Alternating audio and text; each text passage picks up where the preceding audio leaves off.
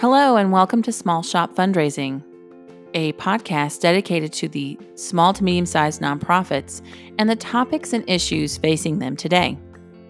On the podcast today, we are going to be talking with Gretchen James.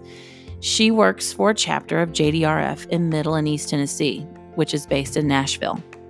They just had, on April 25th of 2020, their first virtual gala. And it was wildly successful, more successful than they thought it was going to be. And we talk about the ins and outs, the decisions that had to be made, and how they pulled it off. And because of all the information, I decided to put it into a two-part series. So this is the first part of the two-part series. I hope you will enjoy, and please stick around for the second part of the series coming out next week. Enjoy.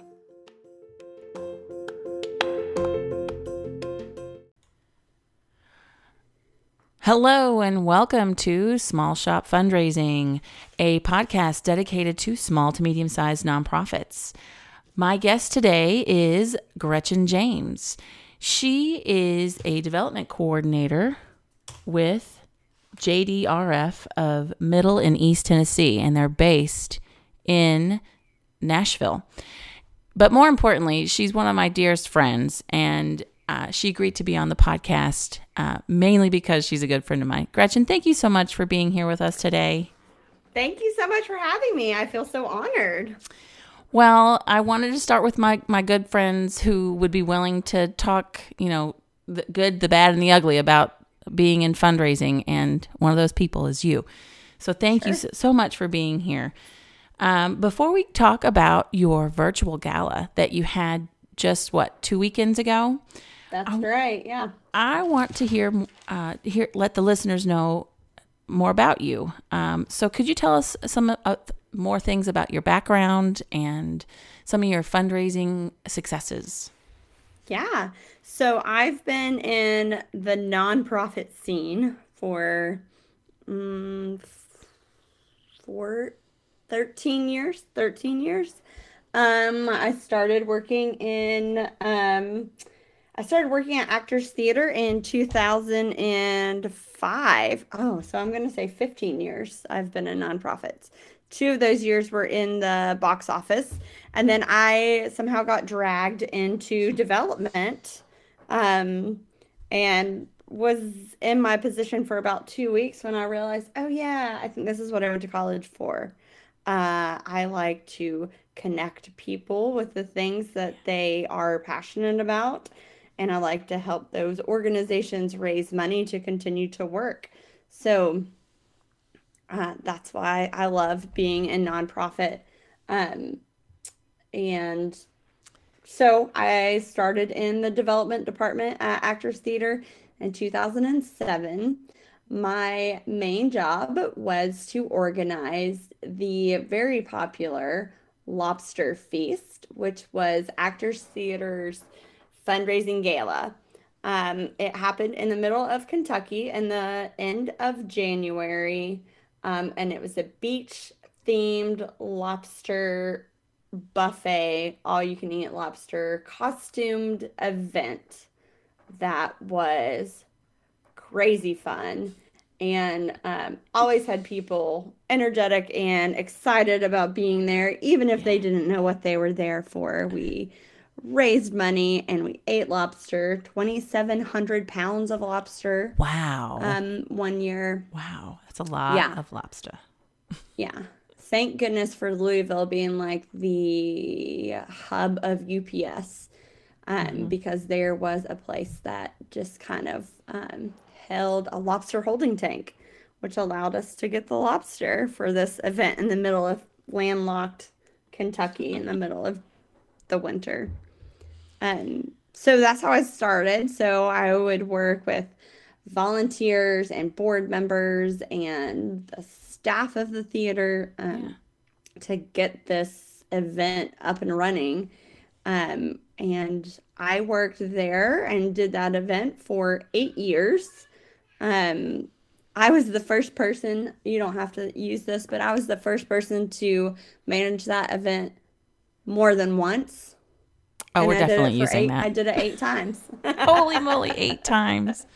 They got to keep you for Maybe 8 events. maybe it was 7.5 because I left maybe halfway through the 8th one.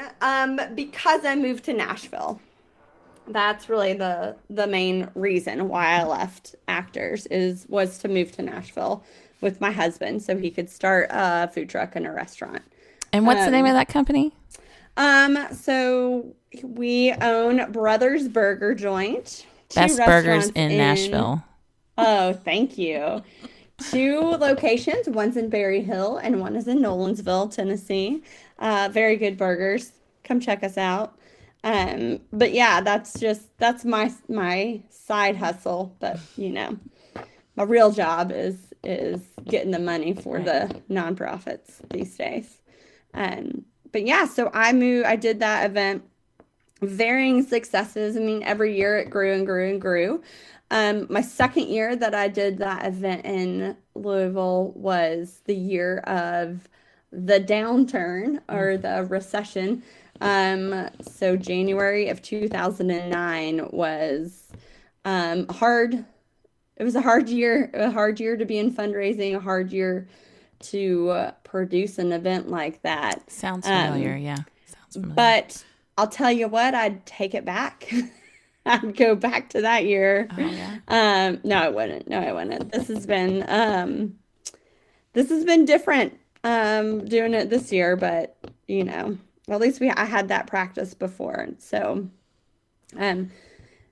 yeah. Well, so let's talk about this event that you support and manage before the pandemic, before 2020. Yeah. So JDRF, what's the name of it? Yeah. Well, the name is the Promise Gala. So JDRF is the leading researcher or the leading funder of research for type 1 diabetes. So we're an international organization that is focused on finding cures for type 1 diabetes and helping people to manage type 1 diabetes.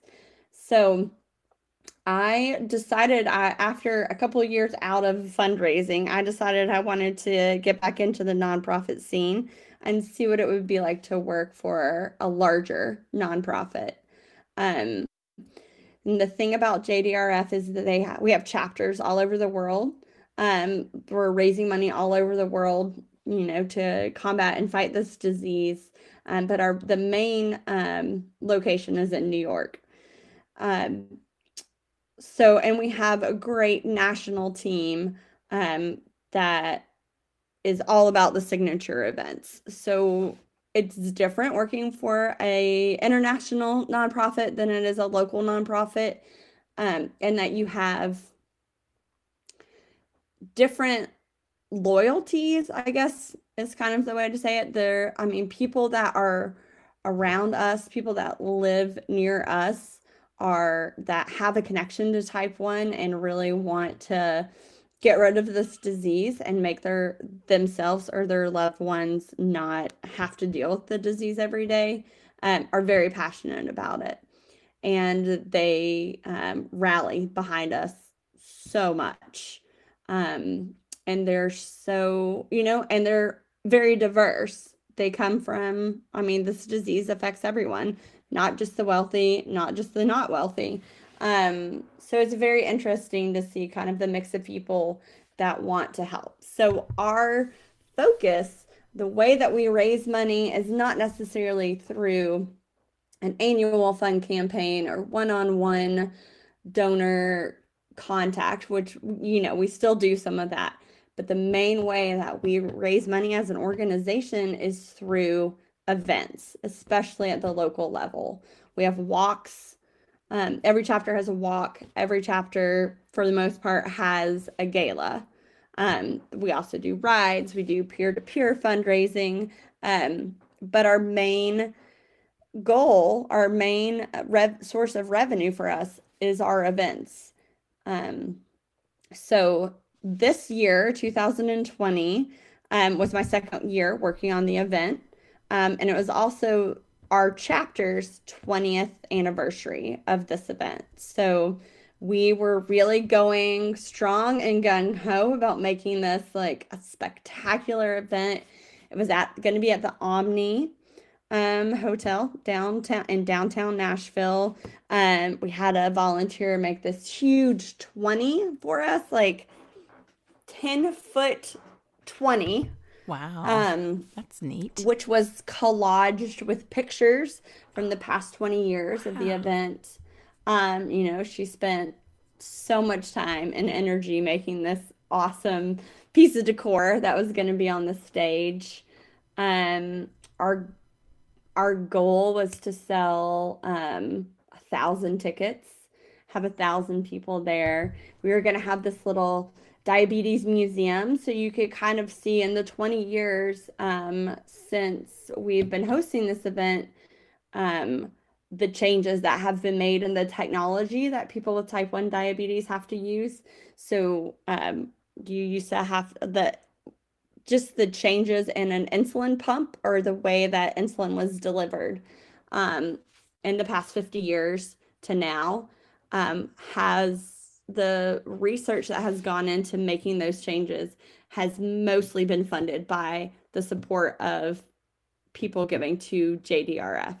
So we wanted to highlight that and, focus on that and see how far that we've come in the past 20 years. JDRF celebrates its 50th anniversary this year as well. It was started by two moms sitting at a table back in 1970 when they found out that their two kids had type 1 diabetes and they wanted a way to find a cure. And they knew the way to find the cure was the research. That's just amazing. So just to kind of go back to the history, I kind of went off on a tangent there, sorry. So the history is that, it was the 20th anniversary. Every year we keep growing and growing in the amount that we bring in. 2 years ago, we had the event at the Titans football stadium, Nissan Stadium in 2018, and they raised $1.8 million. From one event? From this one event. Wow, that's amazing. Yeah, pretty amazing. Mm-hmm. And then last year, we went back to a hotel in downtown Nashville, and we raised $1.6 million, which totally huge, totally spectacular. Huge. Yes. So this year we, wanted to get back to that 1.8, and that was our goal for this year, to raise 1.8 million as a way to celebrate that 20th anniversary, So that was your goal, right? And that's Yep. what you had in mind when you were planning this event, probably in 2019. Mm-hmm. And I'm just assuming that you started hearing things from maybe your headquarters in New York. Is that right? And Yeah. about this potential pandemic happening, and then how it was going to more than likely trickle into the interior parts of the U.S. When did your organization start to notice a change and kind of hit you all that something was going to have to change to pivot because of this pandemic? Well, I will say, just kind of going back, I remember that first week of March in Nashville was a crazy week to begin with, but it was maybe the week before, maybe that last week in February, when everything was happening in Seattle. Everything started in Seattle, right? So that was like the first place that was shutting down. And we learned that the Seattle gala had been canceled probably about a week before the event. It was going to have to be postponed. And I think at that point we were like, oh, I hope that doesn't happen here. What are we going to do if that happens here? And then just to kind of make things a little bit more difficult for us in Nashville, we had a tornado that struck on the early morning of March 3rd. So that kind of, my focus of the event was the auction. That was where 75% of my focus was. So that tornado kind of, it gave everybody on the auction committee, and those of us in charge of the auction, we kind of had to step back and think about, oh, what are some of the auction items that we can't go after now because that business is no longer standing, or they don't have any power. They don't know when their lights are going to come back on. So that was a pivot that we had to make and just kind of look at our list and readjust. Thankfully, it wasn't too much stuff, but there were 3 to 5 things that we had to think about replacing, or that kind of set us back just a tinge. So 2 days later, I think the first case of COVID-19 was found in our county, Williamson County in Tennessee.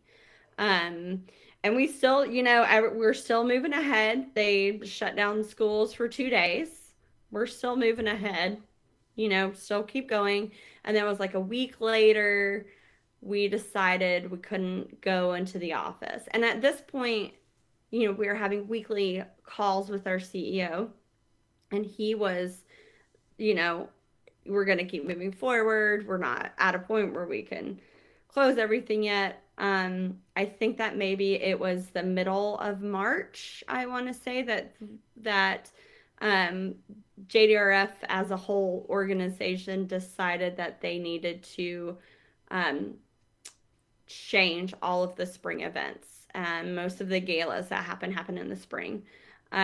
So there was a lot of talk with our national events team about pivoting to one big event that the whole country could get behind, or do we do these smaller events? Or some of our chapters just they were ready to go with their silent auction. They just did their auction online, made it last a couple days longer and had it online. And then there was now that people have won auction items, how do we get the auction items out to people without being in direct contact with them, with having the social distancing aspect of everything? So my boss really fought. She did not want to see all of our hard work kind of fizzle out. She said we could postpone this, or we could work on a way to make this happen on April 25th, the way that we wanted it to happen. So she went to the national team, and they were like, you know what? You've had so much success at this event. You know what you're doing. We'll get behind you and we'll rally behind you, and let's make this a virtual event and let's see what that means. Wow. So I think we had about 5 weeks, maybe not even 5 weeks. We had, I want to say 3 weeks to say, okay, we're going to turn this event into a virtual event. So we got on a Zoom call with our board. We told them what we wanted to do, and they were like, all right, let's do it. Let's do it. At that point we had, we were probably 90% to our goal, 80 to 90% to our goal of table sales and ticket sales. Wow. We have been getting guest list names in for a while. We started asking for guest lists in early February to make sure we had people in our system so we could send them emails and promotions about the auction items that we had. Did you guys have table captains? Yes. Okay. So we had, like most events, a lot of the money that comes in is from corporate sponsors. So we had table hosts. Okay. We had social table hosts, and we had corporate table hosts. So we communicated with them and let them know we were pivoting. Yeah. The one thing that we kind of had working in our favor, or the one thing that we could compare it to, is type 1 diabetes doesn't take a day off. It is a disease that you have to deal with every day, 24/7. It never stops. it never stops. And I think there's some quote out there that the person with type 1 diabetes has to make 180 more decisions a day than anybody else, than somebody that does not have type 1 diabetes. It's just, you can't stop. So we just decided we weren't going to stop, and just kept going.